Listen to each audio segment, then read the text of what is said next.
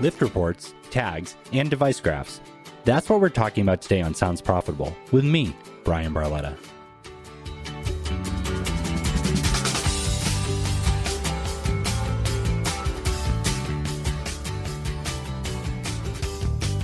This episode is sponsored by Claritas.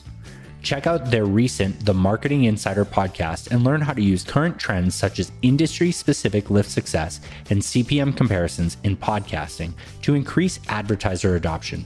You can find out more at claritas.com. I know that you're listening to Sounds Profitable because podcast ad tech is important to you, but it's important to me that you are kept up to date on the latest news from the entire podcast industry. To help with that, here's what happened last week, no matter when you're listening, from James Cridland at Pod News.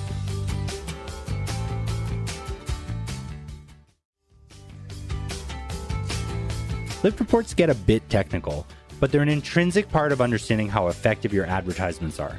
There's a bunch of different methodologies for using them, and I've detailed them at great length in the two-part article I'm linking in the description.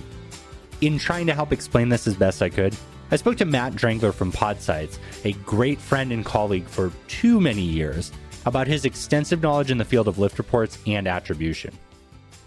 So me and Matt have had a long history together. We were part of the founding team of Barometric that was acquired by Claritas and is still kicking around in the attribution space.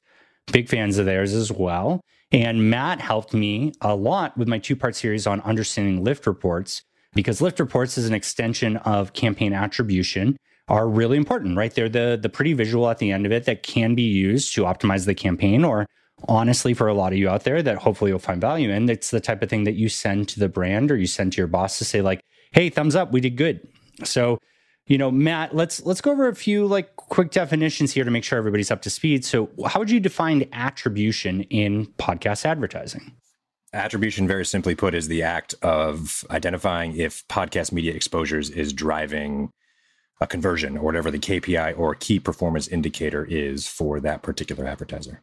Cool. So if this podcast, we have ads on here, and if we mentioned hey, check out podsights.com. If there's a pixel in here, what it's doing is it's grabbing your IP address and it's trying to identify as much as it can about that and match that for the exposure. And then there's a pixel on the Podsights website. So when you visit there, it's trying to learn as much about your visit there as well, match it to a device graph, and try and link the two to say the person who visited the website definitely was the person, or even the household more likely, that listened to the ad, right? Exactly right. And what you're describing now is pixel-based attribution, right? Originally, when we talk about just general podcast attribution, I would argue that those terms include the how did you hear about us survey, the vanity URL, the coupon code, and things like that, which, to be very transparent on how, we feel about that at Podsights, and I would argue everybody else in the pixel-based attribution space feels, is that the vast majority of advertisers, it's just not good enough. I know we hear a lot of, I would say, chatter around this idea of, hey, 75, 80, 85% of people that convert actually fill out that how did you hear about us survey. And then the next question is but do you believe what they said? And that's always my biggest question is, if I'm scrolling through the 1,000 or so shows that exist on some of these how did you hear about us surveys, is my finger going to get tired? I'm just going to stop and click on whatever. Am I going to find a show that I really like, that I want to give the credit, and just select that and then move on? Or did I actually hear the ad on that show? And then another thing to call out is, do we as humans even fully understand what it is that drove us to purchase? That's the biggest thing. I bought a new microphone recently. Don't I sound nice? And what's the reason that I bought this microphone? Because I gave you shit for it. Because okay, that's reason number one, right? But how much credit do I give the shit that you gave me? Should I give that the full credit? Or was it also the ads that started to hit me as I looked for the best, and easiest microphone to use? And so there's all these different things that from a human psyche perspective, I don't think we always know what drove us to buy and what is causing us to do things. It's not always very cut and dry. And so that's why I think pixel-based attribution specifically is what gets around that bias. You always made fun of me for saying this, Barletta, but it's this idea of GIGO. Exactly. Garbage in, garbage out. No matter how good your methodology is or your math is to derive the answer, if the data going into that analysis is garbage, then the data coming out is garbage. I super agree. What I want to set up for everybody here is that me and Matt worked like hand in hand for 5 years together. So the people who are used to talking to me or listening to the podcast and hear me go on a tangent and go there, what you just saw from Matt, like imagine 5 years of working closely together and the two of us tangenting. Like it was a lot of fun. We got a lot of cool things done, but sometimes we even needed a translator. Yeah, absolutely. But, Matt, I love working with you on all this stuff because like when we think of the split, like you're sales with a lot of tech and I'm tech with some sales, right? And it's always worked really well there. You covered so many different things. We covered non-pixel attribution. We covered the existential side of it, the survey and the mental and the psychology side of that, which I'm probably going to sit on for a little bit. I got Tom Webster on at some point who could probably answer a little bit more there for both of us. But like, you're right. Like when we think about the surveys, like there are a lot of people out there that are very pro surveys and pro vanity URLs and pro coupons. And, I don't think that they're bad. I think that no attribution, in my point of view, is 100% accurate. It can never be 100% accurate, right? Mm-hmm. Because even if you're talking directly to a human, they're walking into your physical store, you get in their way before they come in or they're at the counter, and you look them in the eye, like they can lie to you. So, I think that I look at these lower tech options of the vanity URL and the coupon code, and they have a lot more room to be scammed, right? I constantly look on coupon sites when I'm going to buy something and see something's out there. And there are coupon codes for podcast stuff all the time and the vanity URLs and everything, because it is in that benefit of that publisher or these services out there to make those available to more people. So there is a little bit more room and it's way lower tech to scam those. So it's not that like they're not completely valuable. It's just that they have a higher margin of error. Well, actually, the best part about the scamming thing, I don't mean to interrupt you. No, please. But like sometimes advertisers scam themselves because they'll have an offer that's out there with a podcaster that's like, yo, get 15% off. And then you go to the homepage of the advertiser and the homepage has a 20% off coupon on the homepage. And it's just sort of like when you sit there and you look at that and you go, why would anybody ever use the podcast coupon? Yeah. Why? And now you've completely destroyed any possibility of like looking at any results that this podcast could have driven, let alone something getting posted to a coupon code site or like, via Honey, which now I don't know if you heard about this, Barletta, but you don't actually have to search coupon code sites. Just click a button with a Chrome extension and now it just pops a coupon code right there. Yeah, until Honey starts sponsoring, we don't give them too much credit on here. No, but it's a cool thing. No, but you're super right with that. I was just talking to someone the other day about the fact that like the marketing team and the advertising team are very different teams, right? Like they don't always communicate in the same way. So the people that are handling those deals on the website are not necessarily the people that are cutting the deals with these podcasts and advertisers. So that 20% on the site might make sense today, but it super undercuts that 15% and it just makes the campaign look useless. Now, again, pixel-based, when we look at it right now, there is a massive hole with cellular and business IP addresses. Almost everything's household. We're fortunate, I guess, for ad tech. Awful to say that in the world of the pandemic, like most things are happening on a home Wi-Fi connection. My phone yells at me every night when I'll disconnect from Wi-Fi and I'll be like, don't worry, I'll reconnect at midnight. And I was like, oh, okay, thanks. I didn't know I wanted that, but we're there. I think thanks. Yeah. And most podcast downloads happen when you're connected on Wi-Fi connections. If you're doing a download, if you're streaming on Spotify or other services, it's missed. But enough of those downloads, I think I'm comfortable saying enough downloads in podcasting and enough streams in podcasting have in the household that these numbers for attribution can be directional. And I don't really want to go into it because I think that it is a massive amount of effort and it's fear mongering. There are ways to scam impressions and downloads.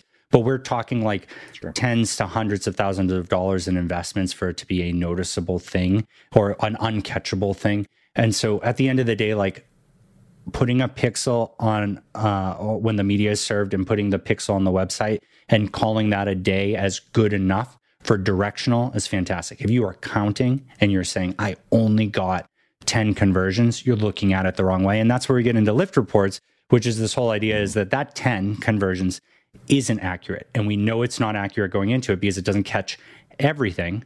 So what that means is that with a lift report, which I'd like you to explain what it is, we're able to see like what is the actual picture? What does that 10 mean in the landscape of how the performance of the site was already doing? Yeah, exactly. I mean, the overly academic way to talk about lift studies is it isolates the impact of the campaign that you're measuring with the lift study. And the reason that that's important, think about any large brand that spends tens of millions, hundreds of millions, billions of dollars in the advertising ether, as it were.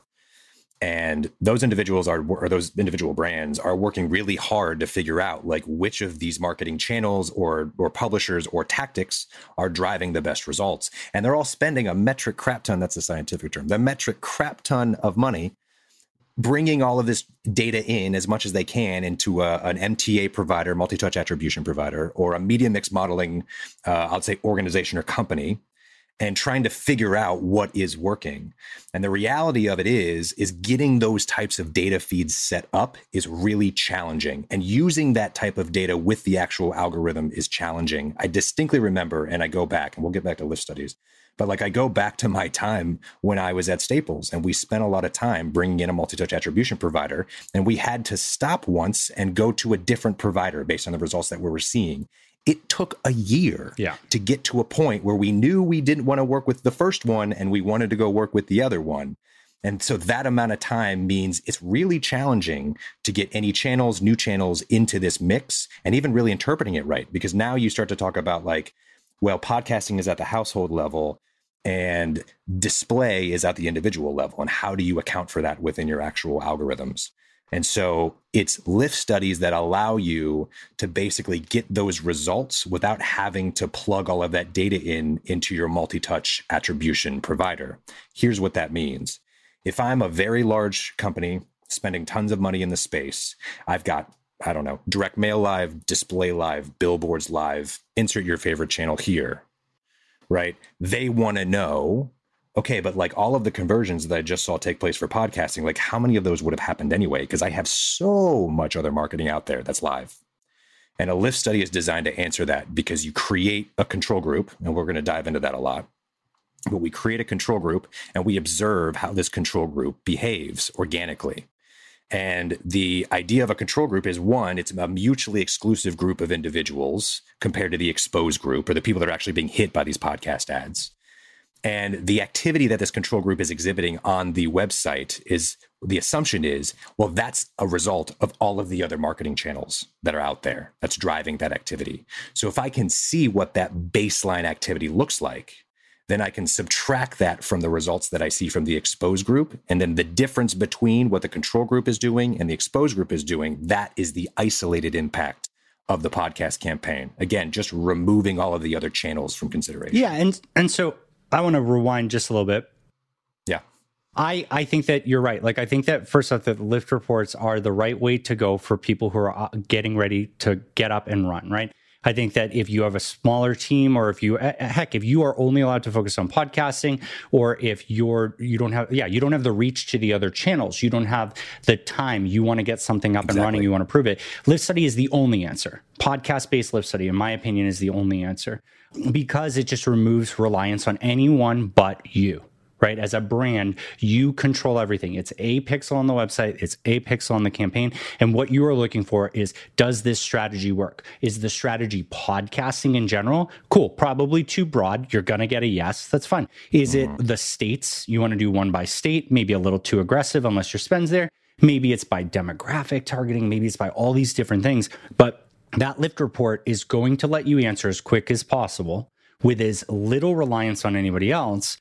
Does this work? Right. Now, multi-touch attribution, like Matt said, is the mindset of that the same company measuring everything, or measuring the podcast one, is going to measure everything. And, you painted in a picture like, is the overlap worth it? Like, am I catching these people on podcasts that I'm already catching somewhere else? And I want to give a little bit of credit. The people in the multi-touch space, have justified and shown that, like, it's not only about just like, is there overlap, but does that overlap help, right? Do I need 4 impressions in podcasting for a conversion, or is it 4 impressions across all media? And I think multi-touch is great. I mean, heck, to be super fair, me and you fought for it for like 4 years at Barometric. Yeah, 1,000%. Trying to make it happen. And the reason that it didn't happen was that nobody who wanted to buy the product could affect that much change. Correct. And it's not only that. I agree with you that the outcome or the output of multi-touch attribution is insanely valuable. Yes. But the question is the work involved to get it set up worth the time and effort? Because again, after you set this up and start receiving some outputs, the next question you have to ask yourself is this believable? Like, indefensible. And then you have to start poking and prodding and testing that algorithm to be like, are the results sort of expected as they should be? Almost like you're creating a test that you know the end result for to see if the algorithm agrees with you. And that right there is what takes a lot of time. And you're right. Basically, the companies that will get the most value about multi-touch attribution are the companies that take 3 months to sign a basic contract, right? And that's pretty clear there. And what I could say is that if you're exploring multi-touch attribution, you should be at a company that has your own internal data science team. I don't mean like one nerd who likes to look at data like me and Matt. I mean like a true team that can go through it. And you probably don't care about any of the platforms you use as internal analytics. You get the raw data and formulate it yourself. That's the people that multi-touch is for. It has immense value. But like Matt said, when you are one person or a small team or trying something out or trying to prove, should we go from spending $50,000 to $500,000 to $5 million? Like, you will spend more time and money setting up MTA. MTA might be an evolution of something you do. It might be at a later point in maturity, but podcasting is still in the advertising space in the infancy. And the fastest way to test an idea is a lift report. You mentioned media mix modeling, and that's one thing that me and you have talked about a little bit, but I'd love for you to explain the differences between that and MTA, if you don't mind. That's more of a report, right? That's less of like an actual, like tracking the full campaign in real time and seeing the results. It's more of like an end result, like here's your scorecard. Yeah. Multi-touch attribution is typically a custom attribution methodology, whereas media mix modeling is typically some form of regression. I'll start to like go to a place where I don't know as much because I haven't actually done the calculations for media mix modeling before. But the biggest difference that I have heard and have seen personally in my time, especially at Staples, is the speed with which these reports come out. So multi-touch attribution will typically, if not real time, might be a daily or a weekly update. Media mix modeling is typically something where it would require a month or longer worth of number crunching and data collection in order to create the output. And more often than not, what you're doing is you're seeing the output 6-7 weeks after the measurement period has ended. So one of the biggest complaints, and I believe one of the biggest reasons that MTA exists, is media mix modeling is really not immediately actionable. Like if I see, for instance, right, like my back to school season really didn't seem to do well for one channel versus another, I can't react to that with media mix modeling fast enough because back to school's over. Yep. And I just received the report for it. Whereas MTA, I have an opportunity to actually see that information in front of me within a decent amount of cadence and react to it. So that's the biggest difference between the two. You know, that's a great example of the back to school season and things like that. I'm typically of the mindset that Facebook and other mediums have driven us to this belief that we need to be able to see that sale in real time on a one-to-one basis. And boy, does it suck dealing with people who have that anxiety coming over from Facebook into podcasting, and like even 48 hours or a week is enough for them to like literally drive you up a wall. But you're right. There are some seasonalities of things that are really important. And so, you know, being able to at least see something super comprehensive on a weekly basis, like a lift report or every 2 weeks or every month, being able to see the attribution on a daily basis that you can make a gut call on. These are things that are really powerful because podcasting, you know, you can be flexible and you can change it. You can change budget from different, especially if you're targeting by like unique characteristics of a listener, you can change that day to day if you want. You shouldn't. You gotta get enough data. You gotta get like a week of data before you. And we like to say you wait 3 to 4 weeks before you make any changes or optimizations to your campaign. Yes. You need to have a critical mass of data. It's very easy to react to data that looks like you need to react to it immediately, but then like, yeah, but your last optimization was like yesterday, so give it a little bit of time. Yeah.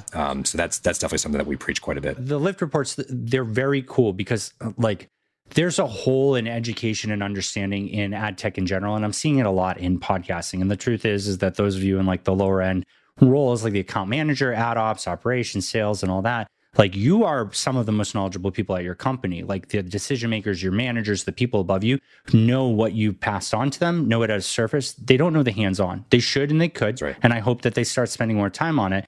But one of my favorite advantages of something like a lift report is you can take a screenshot and you can send that to your boss, because the biggest account management tip I ever learned was nobody opens your attachments.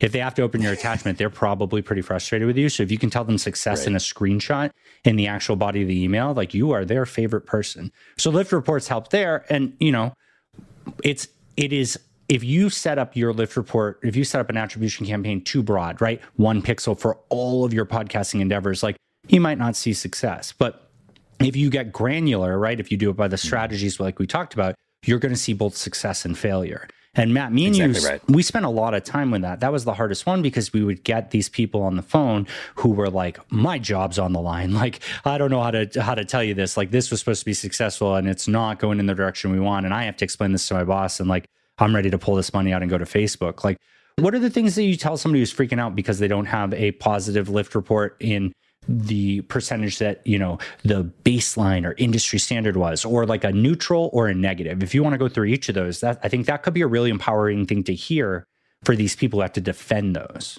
Yeah. I mean, if I see something that is negative, there's a few ways to go with that. So first off, if we're talking about a very, very large advertiser, they're in the tens of millions, hundreds of millions, $1 billion range, and they put $50,000 into podcasting. There is no chance that you're going to achieve incrementality. You're spending so much damn money elsewhere that there is no doubt that that $50,000 is being cannibalized by your TV and your print and your banner and your paid social and your retargeting and your yada, yada, yada. And so your favorite channel here. So that, from my perspective, if I'm talking to a very large brand and they don't achieve any incrementality on a small test, my immediate reaction is, yeah, but like, if you were dipping your toes into TV, now this is a little bit ridiculous because podcasting is not TV, but like just to be grandiose to make the point, if you are going to be dipping your toes into TV, how much would you spend?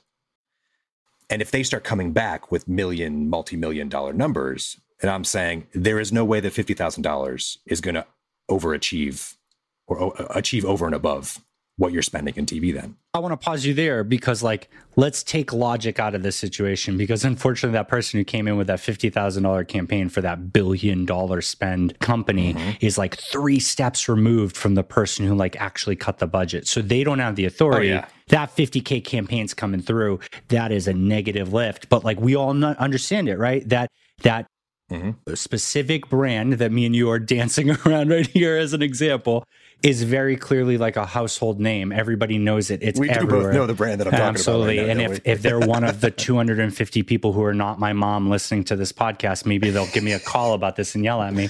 But like, the end of the day, like, they're a household name. It's so saturated. So they get a negative lift on that end. What do you tell them? Because they didn't want to hear you at the first part where you're just like, hey, this is a drop in the ocean. This isn't enough. You are so well known that I could run this exposure pixel on a podcast that doesn't even have your ad and get similar results.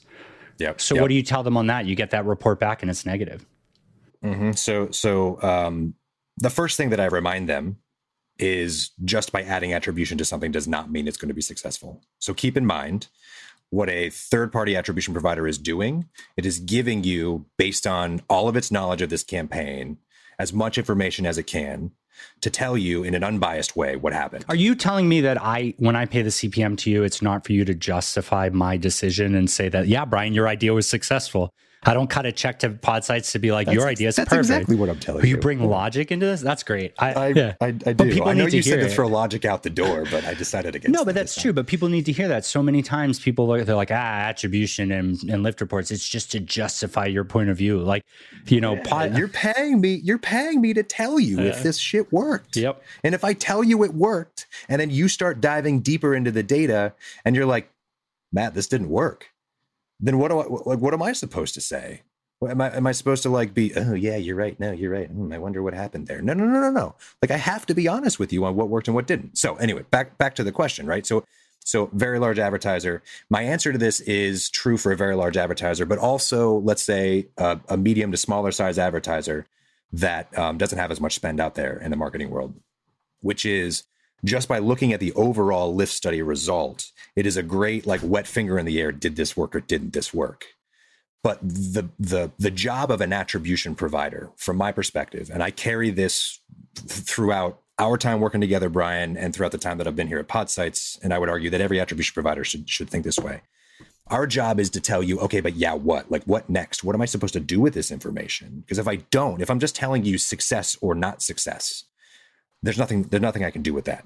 So the way to look at lift results is by breaking them down into the relative performance, relative lift. So within a singular campaign, like we've been talking about before, there's going to be individual line items or tactics or shows that you're going to be that you're going to include in this plan, right? And so if I take a look at a lift study and I break it down by those line items, by those placements, by those shows, then I can start to see sort of the building blocks of that lift study. And I can start to identify, here are the pieces that showed incrementality, and here are the pieces that were not incremental at all. So now you've got almost like a breadcrumb trail that tells you, go do more of A, go do less, or completely divest from B. And now you have your next steps. Which is, now what next? Go do that. That's so killer, because the amount of companies that come to you and are just like, hey, here's our go-to. Here's what we always target. Go do the same thing in podcasting. And like, podcasting is different, right? We have to treat it different, right? If you treat it the same... Please don't treat it like radio. Yeah, don't treat it like radio. Don't treat it like programmatic audio. Like, you got to treat it different. Like, if you just want to get the cheapest out there and get brand recognition and you don't care about attribution, then do it. Chase low CPMs, get a compelling ad, and call it a day. But if you're going to take podcasting seriously, what Matt said is really great. You come in with a preconceived notion. You're just like, this worked in TV, this worked in display. I'm going to combine it, target that same type of thing in podcasting. If you break your strategies out deep enough, you can start cutting out shows that don't work there. You can see the overlap in demographic or geo or behavioral, all these different things that can tell you that, like, oh, the people in podcasting that respond to this are different than display and video and everything else. And you can change it. You can put more money into the shows that's working. You can you can find what's similar about the shows that are working and find new shows that do that. You can find targeting across multiple shows that seems to be successful and expand your reach. That's the key thing here, because like Matt was saying, if you just do all of podcasting as exposure with this big brand, it's just going to show negative lift. But if you break out your strategies, there's going to be a little bit of growth. There's going to be something that just peeks through. You're going to find something. Or even worst case scenario, there's going to be something that is less negative lift than the others, which is still incremental, which is still a positive direction to continue testing out. Although, like, it's also my job to say, like, if you find this lift result and the lift results are not that positive and you can't find any positive, then your options are sort of like either go try something completely new, go spend more money, because perhaps that's the problem, is you're just outspending in other channels, or maybe podcasting isn't right for your audience. Like, you have to say that, because that's what these results may be showing you. Now, I don't like to turn people away from the podcast industry. I want more and more brands to come into this space because, one, I'm a believer myself. Like, I started listening to podcasting back in like This Week in Tech days. I listened to Leo Laporte all the time. I listened to Kevin Rose when he created Dignation. He was one of the first video podcasts, or maybe they called them vlogs. I don't remember what they called them. I think it was vloggers back then. Right. But like, I want to see the success of this industry. But like, our job as an attribution provider is just to give you this is the data. It is like accurate, and we just have to act on what came through. So like these are the options that you have to throw out there. Is perhaps this channel is not right for you, or you just didn't quite go about it the right way. And like, to go back to this idea of like, podcasting is unique and needs to be treated differently. It's so true. What I hope doesn't happen is this space goes full programmatic and the ads are being created within the same shop as the place where the radio ads are being created, or that the creative control is not sort of shared with someone who understands the podcast space. Because that's what, from my perspective, those are the types of things that ruined other marketing channels. As marketers, we're really good at ruining channels. Yeah, I like to describe podcasting really as the scene and up, where the old man's house is in the center and everything else is bulldozed. Like, advertising is that dude in a suit. Like, they're not, big ad tech isn't in podcasting. Like, they're not standing on the sidelines out of the goodness of their heart. It's that they can't figure out how to get rid of your house right now. Dude, can we talk about QR codes? Like, if QR codes were $150,000 to create a single QR code, people would be thinking really hard about the right way to do that. Yeah. But because they're free, they're on billboards. Yep. Why the shit are you putting a QR code on a billboard, right? It's things like that us so marketers funny. Will always ruin. Yep. So. Yeah. But, this is a great place to wrap up, because what I want to say here is that Matt Drengler is probably one of my favorite people in the space. He can go toe to toe with me on all this stuff. And I really got to emphasize this. Matt knows when Podsights is the right solution or not, when podcast advertising is the right solution or not for you. He's not going to sell you all day long. So If you enjoy talking to me, if you want to get a different perspective, you're tired of hearing my voice, you want to hear it from someone with better hair, then definitely reach out to Matt. And I really want to take this moment to say thank you to the entire Podsights team, who I pitched the entire idea of Sounds Profitable to right after James bought into it. And they were my first sponsor, and they're a repeat sponsor throughout 2021 and hopefully the future. So, Podsights releases amazing data. Matt Drengler spits great knowledge. We got to get you on Twitter posting your thoughts and opinions or whatever is useless on there for everybody, all 40 of us that care about it. But Matt, thank you so much. I want to ask you, I'm going to put you on the spot. None of this mainstream crap. What is the podcast that you're listening to the most recently? What do you mean none of the mainstream? I don't want to hear about Nice from New York Times. Oh God, you're like the fourth person who said that. Yeah, but it's a good show. That's great. What else? Tell people where else. I'm listening to mostly mainstream stuff right now. Like, I'm listening to a lot of Joe Rogan. I love the Elon Musk interview that he did recently, like 3 hours of just like ear candy. I don't know what else to give you. I don't have a Dungeons and Dragons podcast that I'm listening to right now. We're going to have to start one. I think it's ad tech, like ad tech and dragons or Dungeons and ad sales. Like, we're going to make it happen. Oh, I love that idea. There we go. All right, I'm in. That and a 20-sided die. We've got ourselves a podcast. Well, Matt, thanks again for joining me here. And I definitely will have you back. All right, man. Sounds good.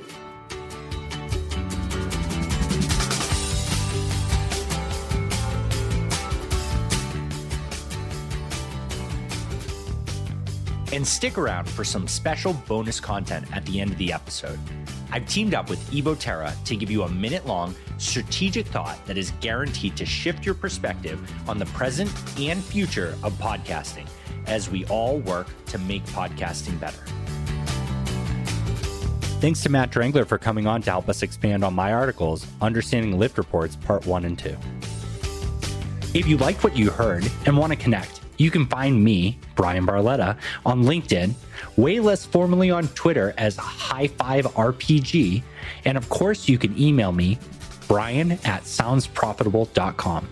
The most important part about Sounds Profitable is providing you with more resources and making sure that I can answer your questions.